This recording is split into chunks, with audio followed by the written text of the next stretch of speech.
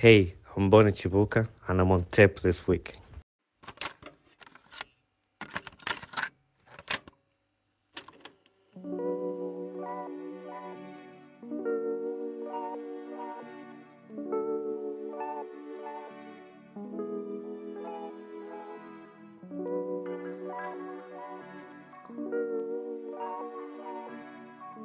The people crazy enough to think they can change the world are the ones who do.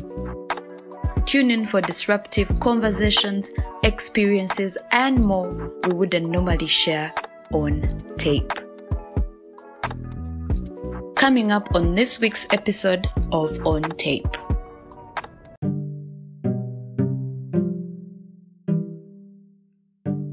There's a lot of other people back home that are going through these things, but your parents will tell you, Joe.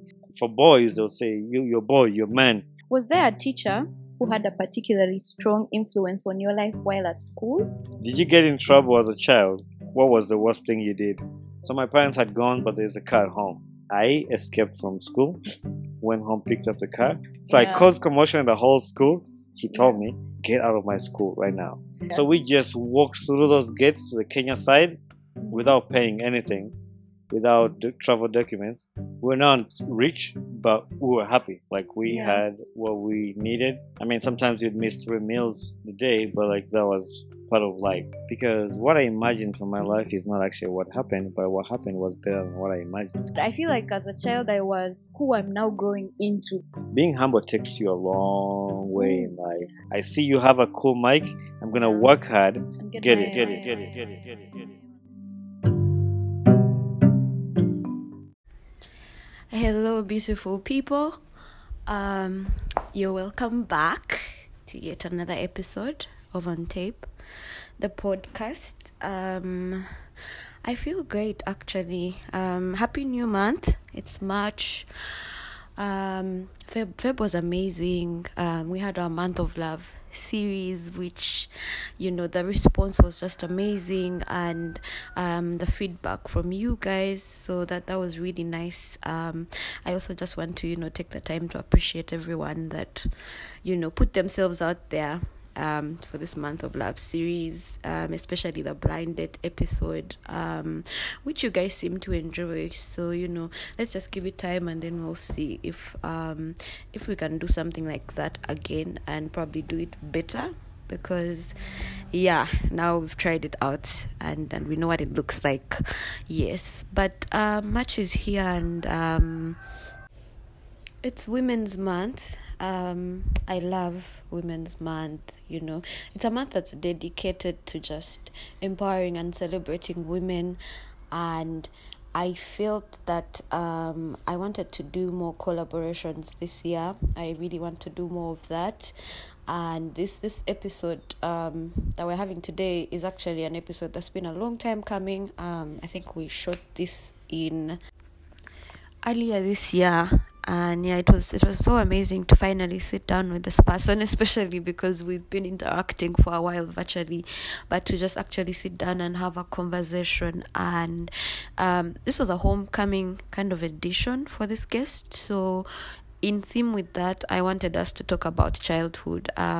Childhood is a very important conversation to me, because I feel like all the questions that we have as adults right now, the answers are probably somewhere in our childhood. My childhood, for me, it defines a lot of who I am today. It's shaped a lot of the way that I behave, my work ethic, the way that I relate with people. All of that has been shaped by my childhood, the people that I interacted with in my childhood, the kind of experiences that I was exposed to, and all of that. So I felt like it would be a fun conversation to have just around our childhood, especially growing up as Ugandans, as Africans, and what that looked like, and how that has definitely contributed to the people that we are today. So I really hope that you enjoy this conversation. It was just so raw and fun. I had such a great time shooting this. I really, really hope that you enjoy it. And yeah, without wasting any more time, I hope you have an amazing month. I hope you enjoy this episode. Cheers.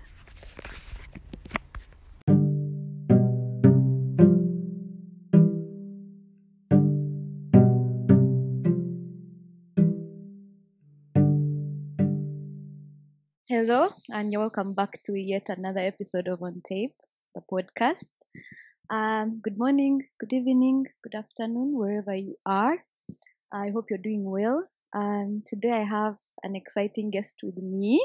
I'm going to let him introduce himself, but this episode it's been a long time coming. Yeah. It's been a minute, and finally he's here. So I want you to introduce yourself because I don't want to undersell you, but first introduce yourself to these amazing people.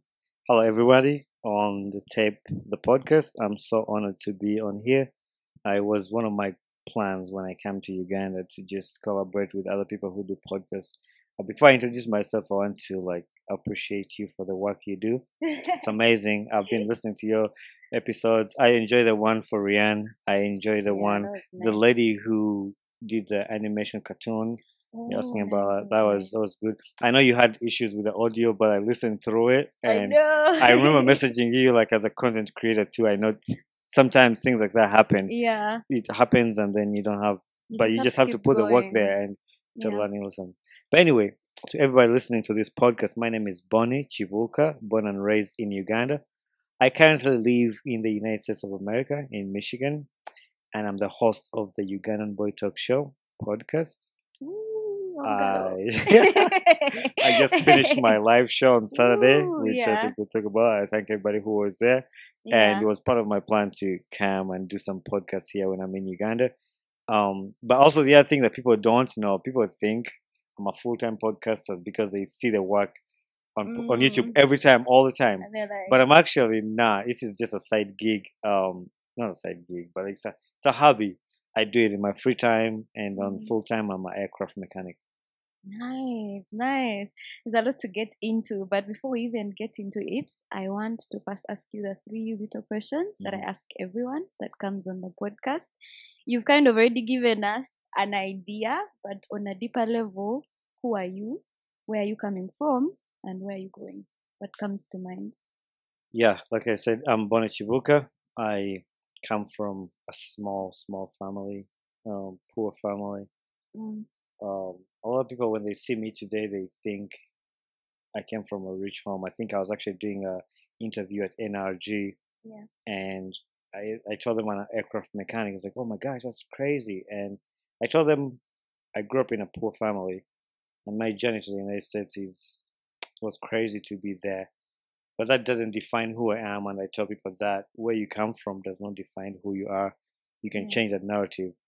Where I'm going, I'm going far ahead. I don't even know, but I just want to keep being better. As long as I'm being better, changing my best, there's no time to settle. Changing your best every day. When you do something great, then you can do even greater. So where I'm going is just further, have my podcast still going, make it bigger, share our stories and my career. I want to go higher, the higher I can go, and just keep doing my career. And that's what I can say. That's nice. So getting into the podcast, obviously I went for the live show, and honestly I was just super proud. It was nice to, because I think I started listening to the podcast earlier, mid last year I think. And for me, it was just super. I hear you when you say it's not a side thing, but it's hard to explain. When you do something, it doesn't pay you, but you're showing up every day. And it's hard to explain to people that I'm putting all this effort into something that's just a side thing, something that I'm just doing. So I hear you. So what's it been like, this homecoming edition, coming back home, the love that you've received? Do you feel supported by your country? What's it been like, really? Yes, I feel supported by my country in Uganda.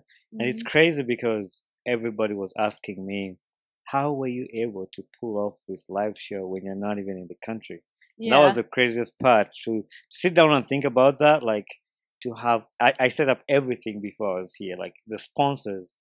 People are here in the country struggling to find sponsors for their events and stuff. But how were you able to pull all that off? And how are you able to pull off this cool live show, which I'm thankful for people even to say that.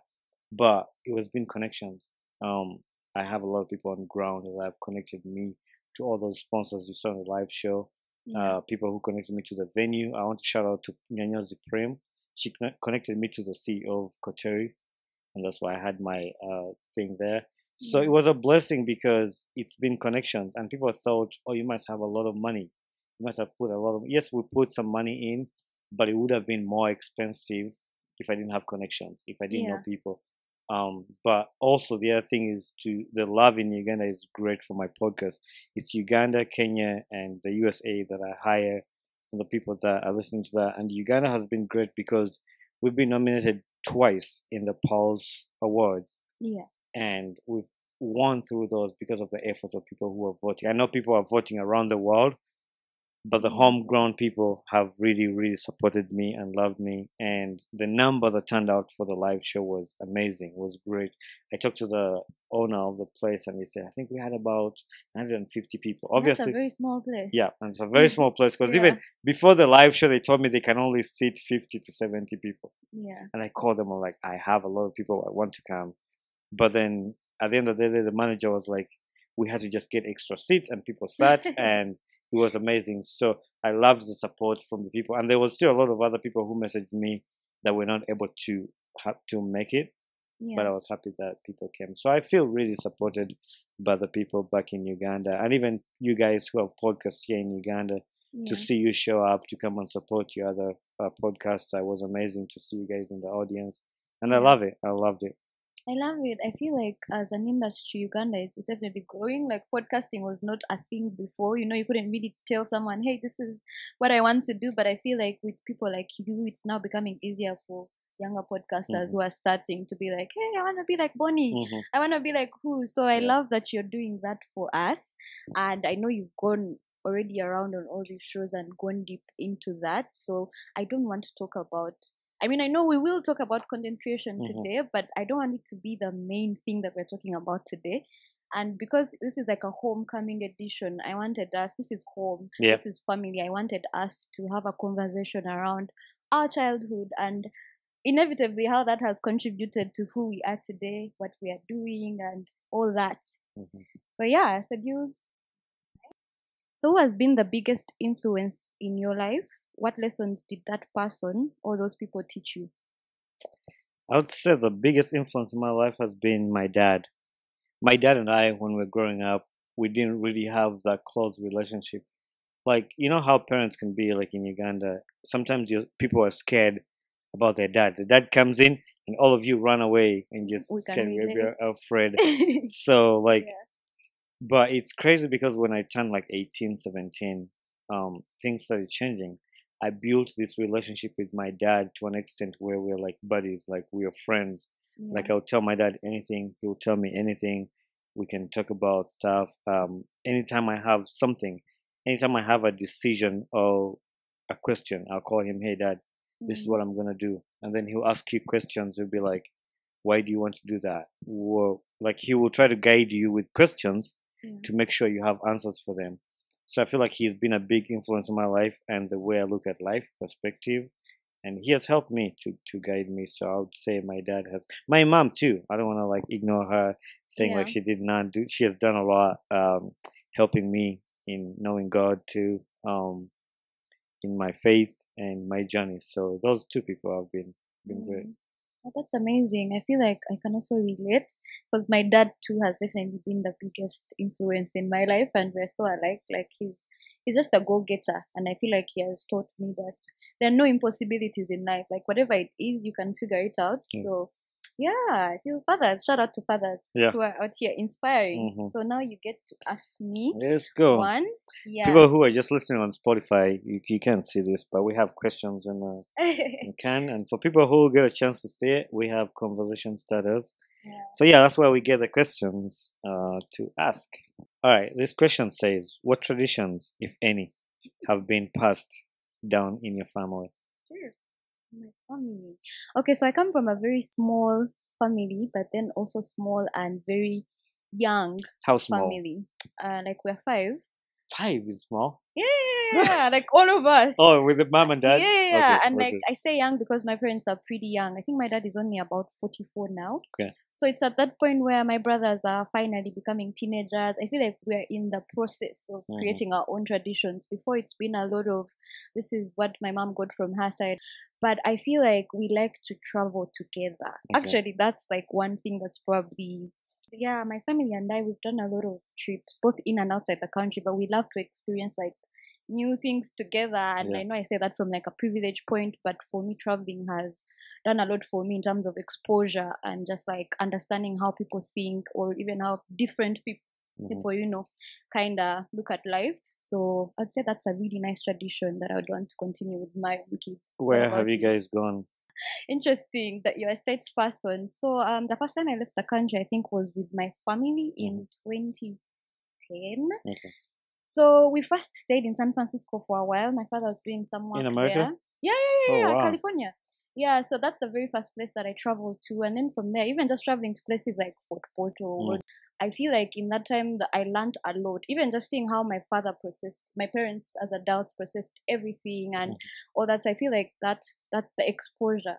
No, that's Yeah. great. That's great. I didn't know you've been to America. I should have asked you that before. What year was that when Yeah. you went there? That was like 2010. Oh, wow. I That's think I was before like even I 10. went. That was like 2010, I think. I've not been to San Francisco. I've been to LA. But I want to go to San Francisco because I'm a NBA fan and I like the Warriors, and I just Ah, moved the to Warriors. San Francisco. Damn. But Yeah. it's crazy you say that because it's the same thing with Mm. me too, like travel. And ever since I went to America, every time I come back, I like to get my family and we do a road trip. We go somewhere. So like Mhm. the first time we went to Arua, the time we went to Maction Falls. Yeah. I take them to like different places in Uganda. We just do Uganda, Mm. and then we travel together. This year we did not, but also another tradition that I do now when I come back, Yeah. I take all of them to Cafe Javas. So like Oh yeah, I take, my family and I do that a lot Yeah. too. Is it a Kampala thing? Like I don't when know. we're meeting with family, it's like I took like Yeah. 10 people with the kids to Cafe Javas, and we just gather long tables. So yeah, but definitely eating together, traveling together, I feel like those can bond you as a family and yeah. yeah. So ask the other host anything you'd like to know about them. Hmm. What do you do besides podcasting? Oh, interesting. I'm a digital marketer. Ooh. So I work on the internet. So I do social media strategy. I do graphics and design. I'm also an animation and visual effects Oh, student. nice. Yeah. I guess sometimes I don't know how to explain to people that the podcast is both a hobby and my work. Okay. It is like, part of what I want to do even Yeah. for life. What was your favorite game as a child and why? I played football a lot. Oh, That yeah. was my favorite. Mhm. We played football. I got caned for that. Uh, Yeah. we got caned for that.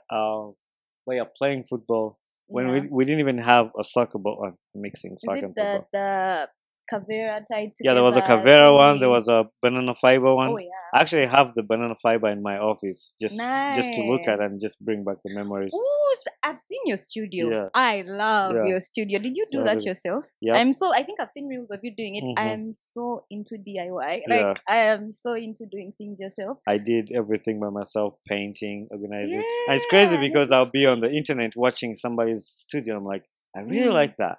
So I go to Yeah. my studio and then I adjust it to that. Yeah. And it's been a blessing to be able to do these things for myself because one of the Mm. challenges from podcasters, as you've had, is finding space to do their work, Yes. their podcast like they struggle a lot. So for me, when I got that in my basement, it's been amazing to have that studio. Yeah, I wish more Ugandans thought like that because, like, a lot of content creators here, when they think I want to do podcasting or I want to do YouTube, they think I need to, go pay for a big luxurious studio, buy the best microphones or what. But Yeah. I just wish people knew that you can just start where you're at and you keep making adjustments and That's getting crazy. better as time goes. I was taking a trip when I was in Kampala here Yeah. to some of the locations. I'm not going to mention names, but we asked them about their pricing of the session. Mm. And to do a session 1 hour is 350,000. Jesus That's without Christ. editing. Damn.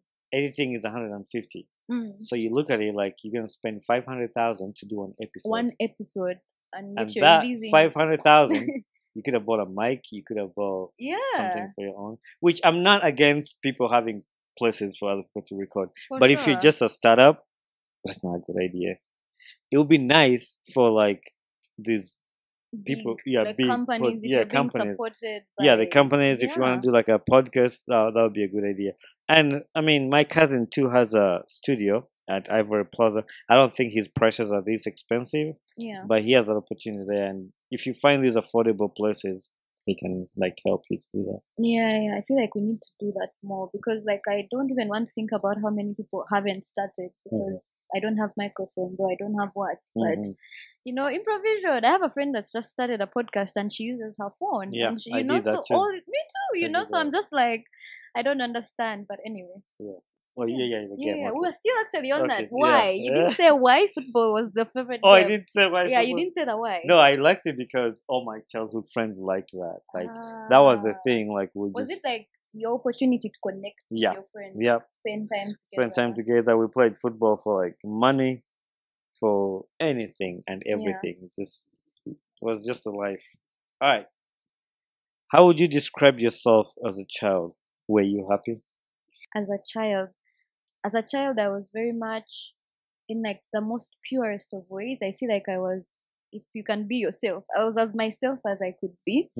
I was very bubbly as a very bubbly child, very into entertainment, dance, music, writing, art, everything. And I think definitely I should not have ignored all these passions that I had as a child. But I feel like as a child, I was who I'm now growing into. The version of me that I had kind of put aside because of society and all this pressure and all that. But in my purest form, I just feel like I was very bubbly, very into the earth, outside, trees, soil, very loving, wanting to just pour love into things. And but I think I was happy overall. Yeah. What about you? I was happy. I grew up with my brother. I only have one brother, my elder brother, and then my mom and dad, who were happy. We're not rich, but we were happy. Like we had what we needed. I mean, sometimes you'd miss 3 meals a day, but like that was part of life. So it's not something that I would think about that it's gonna piss you off. Now that you think about when you can't have 3 meals a day, you know life was hard. But when you're in the moment, you be like, as long as I've played football, as long as I've seen my friends, you'll be happy. But now the society has taught us of the things that we need, the things. So now when you don't have, that's why we have a lot of unhappy people right now. Yeah. Because back in the day, even when you didn't have shoes, you were still happy because you knew something that you treasure. But like now, when you don't have the nice shoes and you have this venue you're supposed to go to, like, I don't have the shoe. I think, what am I going to wear? Sing a dress, and then you be sad. But I would say we were happy. Our parents loved us. It was a happy family, so I'd say I was happy. How has your mental health journey evolved on your journey from childhood to adulthood? That's a good question. Because when I was little, I didn't even think about mental health. I didn't even know it was a thing. Actually, I'll make it even better. When I went to the US, I didn't still believe in mental health. So if you've been to me, I was zongo, like me, I'm like, black. yeah, I'm black, I'm hard. Yeah. I put it off for a long time. I'll be like, no, my work was like he just change. But when you sit down and think about it, and even till after I went through it with my job, I mean, there's still a lot of other things that were behind that. But like with my job and going through a tough time, you get to experience how your mental health is affected. And that's when I remembered, I'm like, Carla, but there's a lot of other people back home that are going through these things, but your parents will tell you, oh, you know, Chejo, or like, just get over it. Yeah, you'll be fine. And then for boys, they'll say, you're a boy, you're a man. You need to be a man. You can't even cry, like things like that. But I think it has evolved, it has changed in the way I look at it because I know it affects people, it affects your happiness, your joy, and you need to seek for help and counseling and talk to somebody about your mental health, because when you try to keep these things to yourself, they will even affect you more than you actually think, and don't ignore it. So that's why I'm big about it, and when I hear somebody talk about mental health, I give respect and attention to it because there's a lot of people are going through that today. I hear you. I think I can also relate. Like a lot of I don't want to say Ugandan, but African. We were just brought up in a way where mental health wasn't a thing. Like, if you're not feeling great, I don't know, do something, you'll feel better, just get out of it. And just like you, I think it took me a while for me to realize, because me as a child, I was that sickly child who's always in the sick bay, who's always what, and the doctors are checking, there is nothing wrong, like what is going on, and then everyone is bullying you, should I want to come to class, she's just what. So I think for me it took a while, but when I finally, got to that point where I understood what it takes for you to not even just be happy forever, but to water that happiness and try to keep it consistent and what, I think right now it's the biggest priority in my life, even, the whole podcast and everything. I think it's just more important for us to have those conversations a bit more. So yeah, now as an adult, I'm much more, I wake up every day and I'm very sure that I have things that I have to do because it helped me keep my mental in check. Yeah. So yeah, for sure. But that was a nice one. How would you describe a perfect day when you were young? Oh, a perfect day when I was young. So it was definitely after the rain. Like, it's not raining, but the rain is done. There was that, after rain, it smells so great. The birds are out. The trees look so green, cleaned up and what. So that was my favorite time to play. And I love to play from outside. I'm just one of those kids who was always getting dirty every second because I have to go outside and play with the stones because there are little people in my head and all that. So for me, I loved after the rain. A perfect day is like after the rain, then a bit of sun has come up and you can go out and just play. Yeah, I think so. What about you? That makes sense. For me, actually, I was thinking about that, like perfect day for me. I used to like to go to Kampala. So, oh no! Yes, those trips were amazing. So whenever my dad would say I was going to Kampala, I would cry. I was like, "Take me with you," and he would take me. But he would tell me, "I don't have money to buy you your own seat. You're gonna have to sit on the kameme. I don't even know what they call it in English." And that thing was hot. Like you sit on it and your butt is warm. By the time you get to Kampala, you can't even sit on that. But I loved every time we would go to Kampala. I would just likes to go, and every time if my dad had a car and he's going to Kampala, then I would cry to go with him. So a perfect day was him taking me to Kampala. But also I started watching football, soccer, Arsenal when I was younger, like when Arsenal wins. And I think that's still with me actually till today because I still love soccer sports. So if Arsenal wins, I'm a happy person. But no, going out as a child, I think just leaving the house, there was something about it. Like whether we are just going for lunch, I don't know what it was. There was just something so nice about getting dressed up. Was there a teacher or teachers who had a particularly strong influence on your life while at school? Tell me about them. In primary or any level? Oh, If there were none, you can. Yeah, I'm not gonna lie. I think there was a teacher that had a good. But I'm trying to find them. But those teachers used to cane us so bad, like even in a good way. But like some of those teachers did not listen. What school did you go to? I went to like primary. There's a school called Naruvule Rock Parent School. It's on Hoima Road. It's right after Nansana. Then secondary, I went to St. John's, Wakiso SS. Yeah, it's also on Hoima Road. And then for my A level, I went to Chisubi Mapera. So I was there for Form 5 and then went back to St. John's. Catholic. Yep, it's a Catholic school. We're just talking about that because I got my suit from Oscar Kampala and he's my OB from Oh Mapera. my god, you looked amazing. Thank you. Thank you. Show. Yeah. Oscar, you have to pay for the ad. So I found out he's my OB from Mapera. So we just started talking about Mapera. Yeah. It was amazing. But no, the teacher that impacted me in school, I'll go with my geography teacher because he knew how much I loved geography. And what was his name? I don't remember. But he knew I loved geography. Yeah. And he was like, I'm gonna help you to do better. So he actually helped me and I got a D1 in geography in Form 6. Yeah. And I was really happy about it. My parents bought him a chicken. And I gave it to him. But like that was like class wise. But I was trying to think of a teacher that just helped me.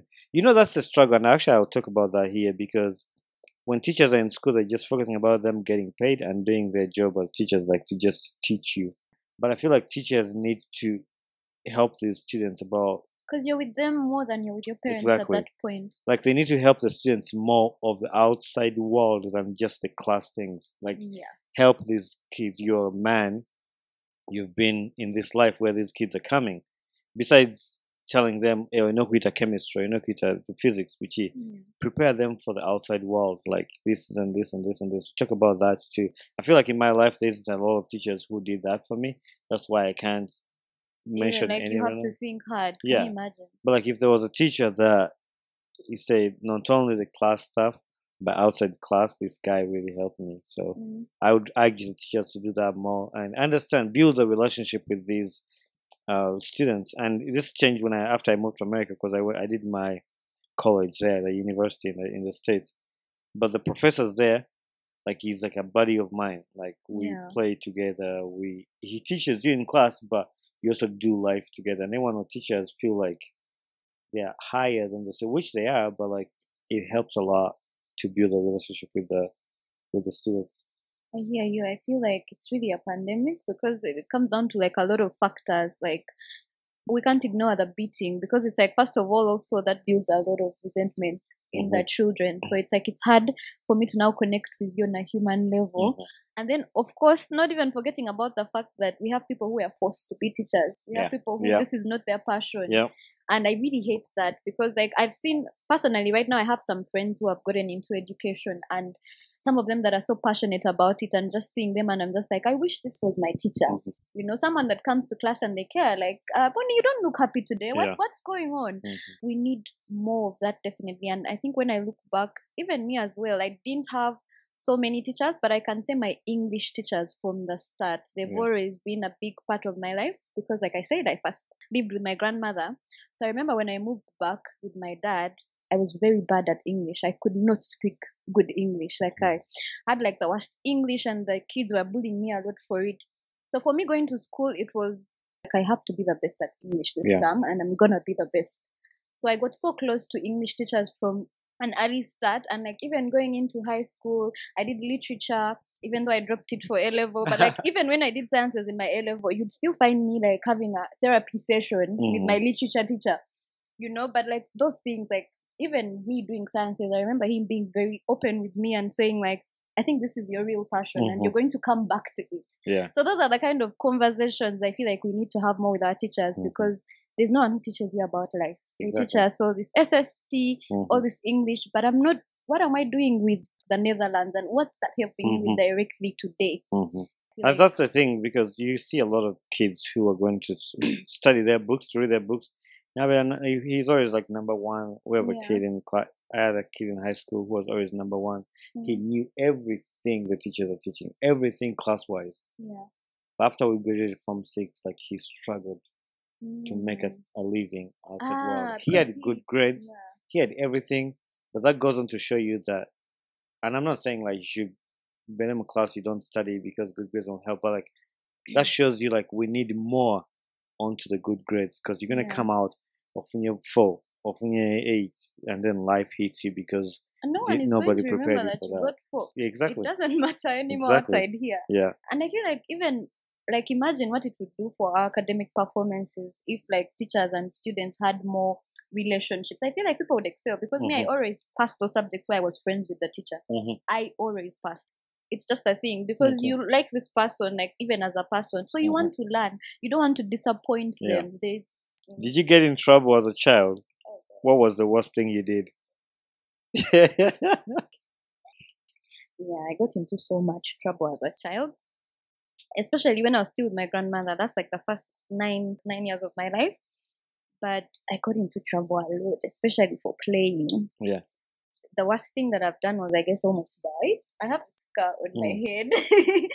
So I think I was like 3 or something, and I tried to get into the road. And like fell on like those like trenches by the side of the road or what. So I fell on the edge. And my head just burst open, and there was my grandmother was freaking out because it was a big wound. By the time it's now still visible. It was a big thing. But I think for me it was always things to do with safety. Playing was too much. I had so many scars, climbing trees. I think for me I wouldn't say I was rebellious, because at home I was a nice kid. My parents can testify I was humble, quiet.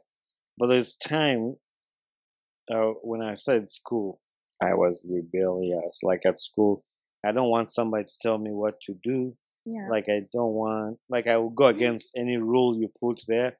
So I remember in my high school, the head teacher said, we don't allow students to bring cars. And I learned how to drive at a young age. My mom had a car. I knew they said we don't allow students to bring a car, but I knew I'm going to look cool Oh after yeah. bringing Was a this car. for like prom or something, or just a normal day? Just a normal day. I think actually we're actually leaving. We're going back home, like holiday. So my parents had gone, but there's a car at home.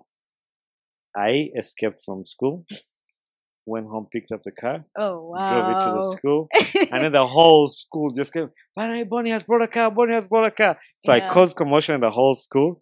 The head teacher gets out of his office. He's like, what's going on? Everybody's in the compound. Everybody's screaming. The kids are screaming. And it wasn't even a fancy car. It was like a Rawum, those small cars. Anything with four wheels. So I brought it. And I caused commotion at school. The guy was like, he called the askari, lock the gates. What? So they locked the gate, and this guy was pissed. He told me, get out of my school right now. And I still had some exams to do to come back, but it was like in a week. The guy was like, get out of my school right now. Yeah. And he wanted me to leave the car there and get out. So I left the car in the parking. So now your parents have to find out now. Exactly. Oh. And my mom was on the board, disciplinary board for the school. So the following day they called her in the school, and then she had to answer that. And it was her car that I brought. But yeah, I got in so much trouble. And then when I was at Chisubi, I was in the science class and there's arts class. But so we cleaned our class, and then for the art students, they didn't want to make their class dirty. They came to have preps in our class, and they made it dirty. It's like, why don't you guys want to use your class? Because we clean ours, and it was my turn to clean it. So they locked the class, and then me and another friend of mine, shout out to our boss, Mustafa, we went and broke the padlock on the arts class, and we purposely made that class dirty. Just on purpose. Just dirt, just disorganized, throwing papers, just paying them back. I think I look back now, it was childish, but I'm not regretting it. So the following day, the class teacher for the arts class like, who threw my padlock? I almost got expelled, but they gave us a little punishment and were forgiven.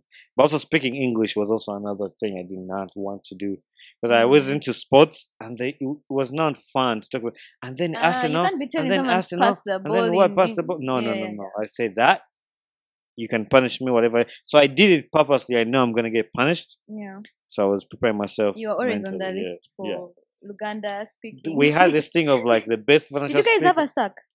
No, we did not, but they gave us punishment of like sweeping the whole school and mopping all the classes. So they would read the best financial speaker in the whole week, and I think I was like, my name would be there 2 times or 3 times a week. So yeah, I was a little stubborn, but you have to stick to your mother tongue. Are there any funny stories your family members or relatives tell about you that come to mind? I've been going to know this. I don't know. I can't think of any on top of my head what they would tell, but I think my mom tells a story of when I think I was around 8 and my brother was like 10. We were going to Kenya. My mom is Kenyan, so she lost the money for at that time they were using travel documents like Bali. So you pay 5,000. It was like a passport photo, and then you cross to go to Kenya. But she lost the money. So we got to the border. She doesn't have the money. She tells the immigration guy that, can you keep my passport so you can give my kids those travel documents? Because the passport, you have to go find it. Yeah. The guy was like, no. So me and my brother told my mom, like, we've watched a lot of movies. Don't worry about us. We're going to find a way. So we made ourselves like locals. You know, we're on Malaba border, so they have those 2 gates. Yeah. So we just walked through those gates to the Kenya side without paying anything, without travel documents. And then we just told Mom, when you cross through the Kenya side, tell the bus driver to pick us up. That's what we did, and then we crossed the border without documents, without paying. But because my mom doesn't like to break rules, but she just said, you guys do what you want. We came back. When she got the money, we came back to the border and got the travel documents after like a week of being in Kenya. So we came back and got that. But yeah, I think my mom tells that story. She didn't know how crazy we were at the age of 8. Crazy or smart? Maybe. Whichever. Yeah. I feel for me, the story that I want them to definitely stop telling, that my family members won't stop. My grandmother won't stop talking about. There's at this point where she had a shop. So she had like a shop with things and what. So there was like a veranda or what, and of course it's going right into the road. So it got to a point where all my other aunties and uncles were in boarding school and what, and she's really like the one there, and she has to also handle the shop. And so she got to a point where because I couldn't stay in one place, she had to tie me to those tailoring machines. Yeah. So she had to tie my one leg to it so that I don't leave. And then I'm just like, guys, this is literally child abuse. Yeah, but yeah, like she really won't stop telling it.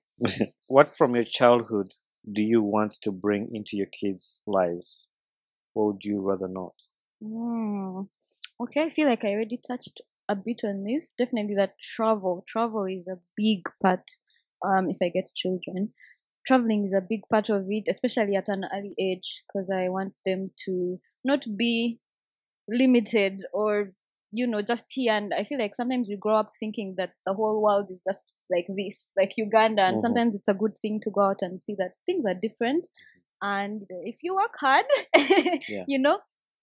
so that's a big deal. And the other thing, this is actually not even directly coming from my childhood, but it's something that's just so common over here, but beating my children, that's something I'm very intentional about not doing. I don't know what will happen when I get there. I don't know, sometimes things can happen, but I'm very intentional about it, because I just feel like all the times that I was beaten or what, though it was like mostly school or what, like for me, I don't think it helped my character development in any way. I was angry and resentful instead of listening and being compliant. So I don't want that. I don't want my children to go through that. And then the other thing that I'm very serious about is them going to schools that don't just push their minds and their academics, but them being having curriculums or schools that are very practical based, very like I want my kids from a young age just to do whatever they want to do. I don't want them to go through this whole thing that we've all gone through, because me and my dad almost didn't talk for like 2 years. Oh wow. Yeah, me fighting, because I come from a medical background, so I dropped out of school to do this, and I don't want my kids to go through that whole thing where you first do something you don't even want, and I want to support them from the start. Yeah. What about you? Oh, wait, before that, you have a child already. Yeah, because when you touch about like I haven't congratulated you in person. Thank you. Yeah, I have a daughter. She's 8 months. Isla Chibuka. Isla Kekibu Chibuka. Yeah. That topic of caning, it's been something I've thought about. I don't want to cane them. Well, I think in America it's illegal. It should be legal here, yeah. But I also, to some extent, a little extent, I understand why they caned us, because I feel like at some point I see my life and I'm like, if they didn't cane me, I would have gone astray a little bit. But that's to a little extent. If it's a percentage, it's like 1%. I see. Because for me, I feel like I learn a lot when somebody talks to me. Tell me, Bonnie, this is not right. Like, if you did this, this is going to happen to you. And then I'll think about it as a person. I'm like, yeah, you're right. I won't want to do this.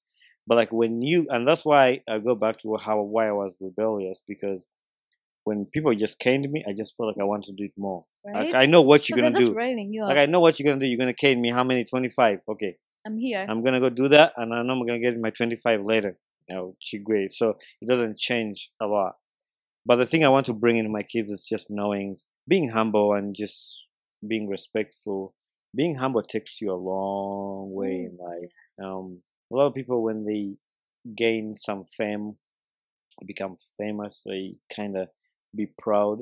But when being humble takes you a long way. And when I say that, a lot of people that came to my live show who helped me, it's from the relationship I've built with them and the connection I built with them. They're like, oh no, but we would love to help you. Like people who participated in that, the MCs, the guests themselves. It's like, oh no, we see how you are. We want to come there and support you and be there for you. But when you're proud, when you kill all the relationships you have, it's not gonna like help you. So it takes you a long way and brings a lot. So I would like to bring that to my kids' lives. And just be humble, no matter where you are in life. That's gonna help you a lot.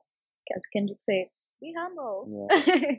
Yeah, Yeah. no, that's a big deal. But I think going back to the caning thing just a bit, I feel like you said something, and I think it just made me realize that I think a lot of parents cane because they didn't even have the time to sit down with their kids Exactly. and like have conversations. Because conversations are harder work. It's easy to cane someone and beat them up, give them their strokes or whatever. But I feel like I want to be a really involved parent, and I know that's hard. Like, it means but you're not financially slaved to Yeah. some type of job where you're 9 to 5. A lot of us didn't see our parents come back home. It was in the morning you hear the car leave, in the evening you hear it come back while you've already gone to bed. Yep. And I really don't want that. That's the Yeah. main thing. I want to be in kids' life. It's important to be in the kids' For life. Like, sure. even when, at least when you show that you're trying, the kids will also understand. Like, my dad is busy, but he is Yeah. making an effort.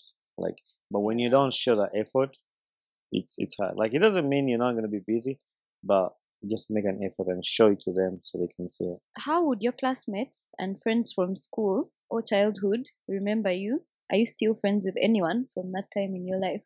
Yes, I'm still friends with a lot of my high school friends. Actually, on the live show, I think I had over like 20 people that I went to school with. Damn. Yeah. The DJ was we went to the same, from primary to Form 6, Yeah. same schools. We've been best friends.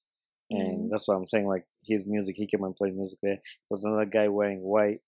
He was also my classmate from Mapera. There was also other people in the audience who were my schoolmates. I think that's what they would talk about me, and we still have the relationship. I like to keep the relationship with them. So Yeah. Yeah, and of course, I think it says a lot about someone if they can keep a friendship for that long. And again, also people that have, I mean, I'm also in that adulting balance where it's like there's these new friends that I've met as an adult, and they've met this version of me. And then there are those people who know that version, of you, or have seen you go through experiences or what, and like those shared experiences, and very much in contact. I think especially my high school. Yeah. Because I went to one high school for 6 years, but I went to 7 primary schools. 7. Yeah, I know. Like I said, I was Wow. moving a lot. Like, we were moving a lot. So, yeah. But I think high school is what gave me that stability of like, okay, 6 years, and then I kind of made friends there. But I think they would pretty much describe me in the same, only that I was very talkative. I was always on the noise making list. And that in the biology class. Yeah. I was always talking. So I feel like I should have known from the start that whatever I wanted to do with life had something to do with talking. I was just not getting the memo. But I think talkative, but also still very, I think I've always been very loving, very caring. But yeah, very talkative. Yeah, when you get past that. Yeah. The solution for that, I was talkative too and stubborn. The solution was for me to go into being a prefect. I'm also a former prefect. No, now for me, even as a prefect, I was those prefects who were punished for not punishing people. We had to write statements. No, I was a prefect, but everybody loved me. That people's person, and I was a head boy, and actually in Form 3, and then I was education and library prefect in Form 5. I was a center prefect. Everybody does that sensible thing. Yeah. What was entertain? it? Guilty as charged.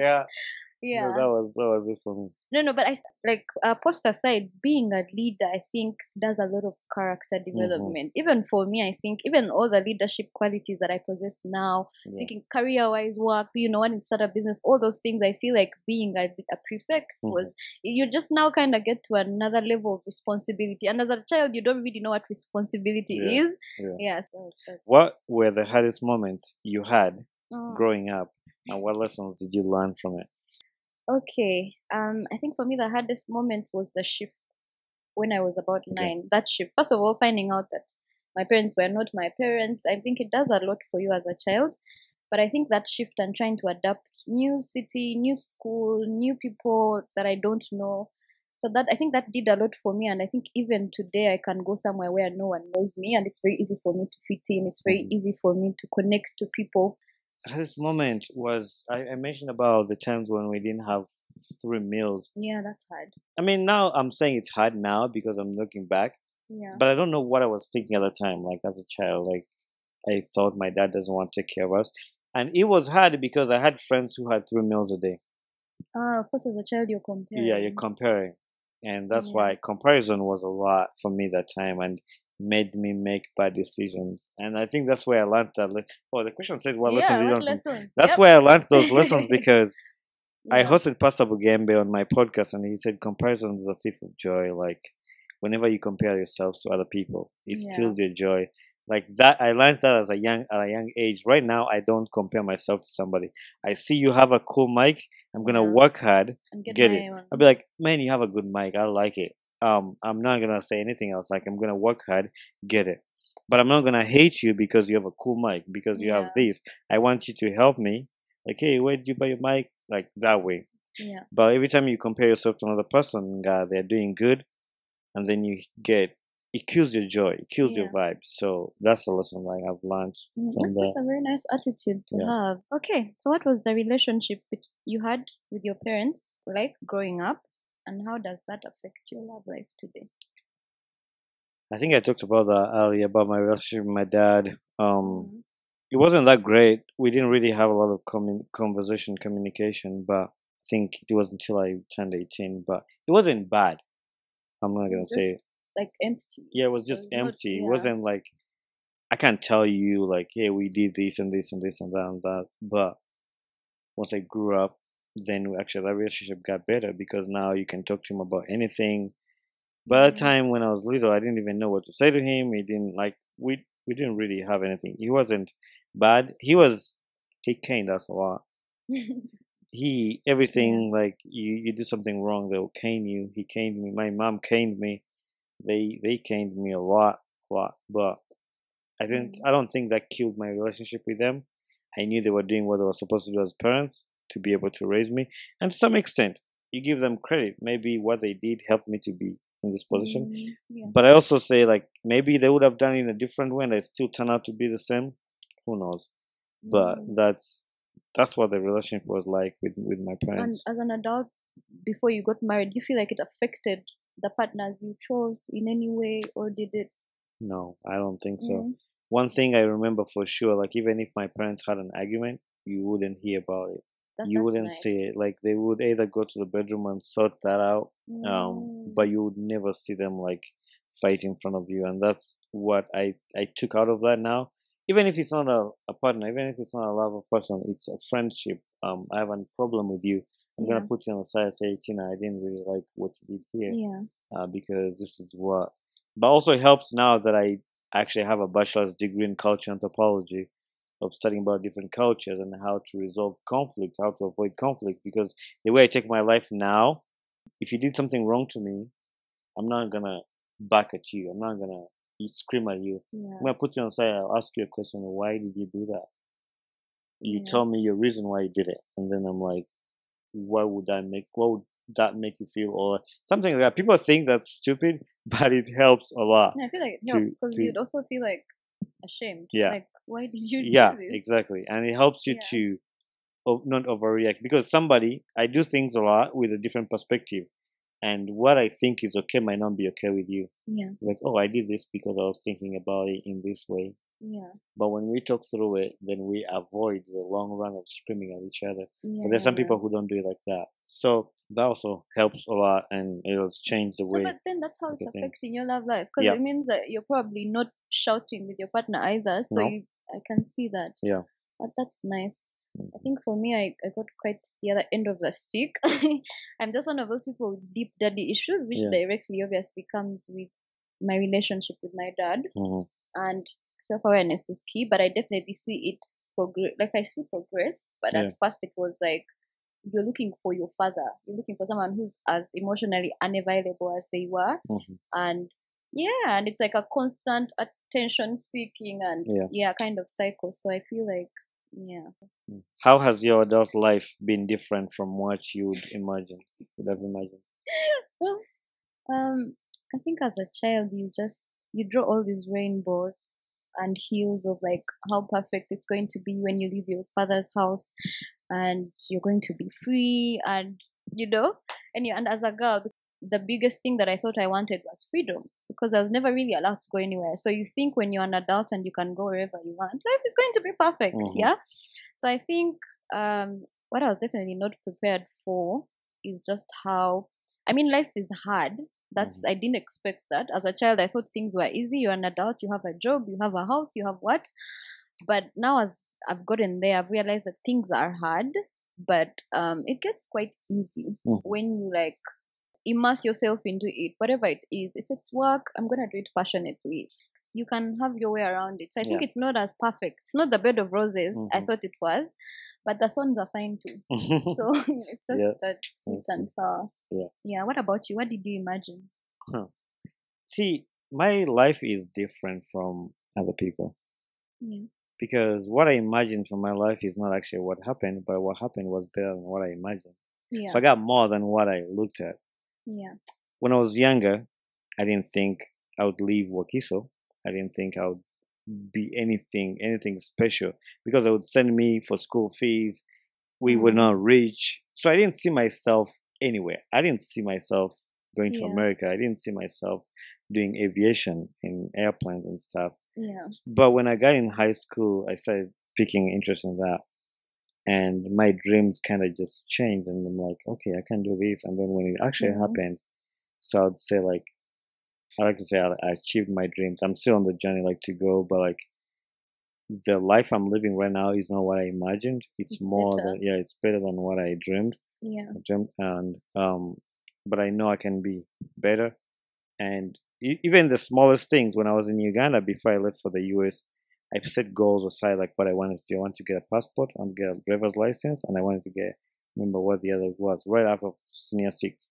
Yeah. So I started working on each one of them, and I did. Once I make that, I check it off. I do that, I check it off. So it helped me. I got to a point where I need to get more goals. I need to dream because these more. ones have been accomplished. Yeah, these ones have been accomplished. I need to dream bigger. So like, and that's where I'm at right now in my life. Is like, God has helped me to be where I'm at now. I'm just like, how can I be better? What can I do to add on the community, help people with what I've done? And also, I believe that will also keep taking me higher. I don't want people to think in Atuko, Yamala, no. Yeah. There's still things you still struggle with and do, but also you have to appreciate where God has brought you. So so that's what I would say. What traits or habits do you get from your parents? Hey, so I was actually gonna just say that because we're doing a podcast, and I don't know if you've noticed, like when I'm sitting, my leg is shaking like this. Shaking. Yeah, I do like the leg shake like this, and I also like cross my legs like this. Actually, when you asked me that, I was just crossing like that. Yeah. So we're recording one, and I was with him, and they said that exactly your dad. And like when I'm walking, I have my hands in the back. Sometimes if I'm walking alone, just taking a walk, I like to put both my hands on the back. My dad does a lot. I think all the traits I have mostly are from my dad, like the way he does his things and the way he sits. It's just from my dad. That's fun. It's so funny how we, like, even if you're not close with your parent, like they're just things that will rub off on you without even wanting them to. And I feel like for me, I'm also the same. Like I get a lot from my dad. Not sure if, because he was like my primary, I guess, caregiver. Yeah. But I've noticed that I think the biggest trait that I get from my dad is his kindness. My dad is like the kindest person I'd ever met. And as a child, it used to annoy me. Like we're from church, now you have to greet 100 people, do words. And then, as a child, you don't understand it. Like we're going here, now we're in a lift, now there are 60 people in our back seat. You get. So as a child, I never understood it. But now I think as an adult, and it's also the thing that has bonded us, So I feel like the giving, the willingness to give, and that kind of thing. But I feel like we'll talk till the cows get home if we get into our childhood. But it was really nice having you here. But before you go, I wanted to know what kind of message you'd leave with someone who is here in Uganda and they're trying to be a content creator, like you. They want to have a show like the Ugandan Boy Talk Show, and right now they just feel very limited, whether it's equipment or not even content or whatever, but they just feel like they can't do it. But you're a boy from Wakiso who's done it, so what can you tell them? One thing I really love, and this is my goal for 2024, is collaboration over competition. I feel like on your podcast is something you can add to my podcast. I feel like on my podcast is something I can add. We might be on the different levels of where we are with life, but there's always somebody who can add something to you. Yeah. And once we capture that as content creators in Uganda, Yeah. collaboration over competition, we're gonna help each other succeed. Just like the Kenyans are doing. Exactly. But when you see like our music thing here in Uganda, buli omu aganza asinga, I'm the big, I'm the whatever, they get even names. That's why they fight over and over. But for the content creator in Uganda here, those who are on another level, they should lend a hand to somebody who is studying. Yeah. I have a motto on my podcast. I don't really use it on my logos and stuff, but we rise by lifting each other up. So like we're gonna support each other and we rise together. So the content creators that are already out there that are doing things, they should hold up on like help the other person. And for me to have a successful show, it was small. It was my first ever live podcast, and I say it as a joke because I was like, man, I'm going to Uganda. Why don't I do a show? I started in like October. I didn't think about it. I didn't say I'm gonna do a live show like a year before. Which now that I know, I'm gonna every time I come to Uganda, I'll make sure I do a second edition, do something like that. So it'll be pretty cool. But I feel like we have to support each other and help each other because we're all at different levels and we're struggling with that like competition. So people think like when we're doing the same thing, we're competing. Like we're not competing. Like you having a podcast, there's no way it's gonna affect me. Right? There's no way it's gonna. I'm just excited because you're doing it. Like we can share ideas. We can both support each other. We're both gonna succeed. People don't have that in the head of like they don't believe that both people can succeed doing the same thing. And it's only actually the same because the way you do your podcast is different from how I do mine. And there are people who are gonna love how you do yours. There are people who are gonna love how I do mine. The people, and at the end of the day, people who won't like any. Exactly. And at the end of the day, there's somebody who is going to benefit, and that's the goal of the podcast. That's the goal of my podcast. I don't fight for numbers. I don't fight for. I'll do my work. I do my job. I put it out there. Somebody who watches it and it interests him, that's for you. And somebody who doesn't like it, I agree. There's podcasts I don't listen to. I'm not gonna lie, because that's not my type, and I don't take that as an offense. I know there's somebody else who it's meant for. So I'll just say, like, people content creators here, or those who want to start podcasts, just keep doing what you're doing. Be consistent. I know sometimes it's hard, but just do it because you love it and out of your heart. So just do it. Yeah, and just to conclude, I feel like just echoing on that collaboration point, I feel like it's really that thing that's going to push Uganda, to the next level because I mean, we have very few content creators. Like, I don't even see where the competition would come from, Because even if we were selling nuts by each other on the roadside, the way you sell yours is not the same way, Even if it was the same product. So I feel like we need to definitely do that more. And I love that we have platforms like this. Even the fact that, you called your show the Ugandan Boy Talk Show, because that's you sharing your platform with the country. Yep. There's so many people that would go out there and just be like, me, I left Uganda. I don't want anything to do with that place. But I love that you're holding the flag high and you're representing, which is huge, But it was so nice to have you on. Yeah. I'm glad that this finally happened. Maybe until you come back home, Yeah. we'll do a part 2. Yeah. But I've definitely learned so much. I'll have you on my podcast too. For sure, for sure. I've learned so much from you as well. So I'm just really honored. Any parting shots? No parting shots, but actually, not for the listeners. The listeners more subscribe, follow her podcast and my podcast. Do all that good stuff. But I'll reserve my comments. So when I have my questions, when I have you on my podcast, I like those questions that I have. But also, like as one idea, like I like to share, I'm gonna give it away to people who do podcasts and that. What has helped me to be consistent? People ask me a lot of that. I've released 180 episodes. People ask you, Tolimo Uganda, how are you able to do all those episodes? When I was starting my podcast, I was researching and doing stuff. I was like, how can I get questions? Or how can I get guests? Because it's hard. So I came up with a signature question for the podcast, like, who would you like to see on my podcast next? So they can recommend the next person. So when you host me on your podcast, I would love to hear a story from this person. Nice. It doesn't mean those people are going to say yes. Yeah, but it gives you an option, so you don't have to be out there looking around like, who do I host next? Who do I host next? Yeah. That has helped me a lot. So I would say people who are hosting podcasts, you can take that on. It's not it's not a copyrighted thing, so you can just take it on and just use it. I think it works for most of us because even me, the guests that I've had, most times when someone comes on, they were like, tell someone else, or someone will listen to their episode and be Mhm. like, "Oh, my friend could come on as well." So Yeah. But working together is the thing for Yep. sure. For sure. Yeah. But otherwise, it was so nice to do this. Guys, I really hope you followed us at this point. I don't like shouting. It's just follow us I know. on our socials and everything. And where can we find you? The Ugandan Boy Talk Show on every social media platform and Yeah. all wherever you get your podcast. It should be everywhere. Google Podcast, Spotify, Anchor, or whatever they call Spotify podcasters. YouTube.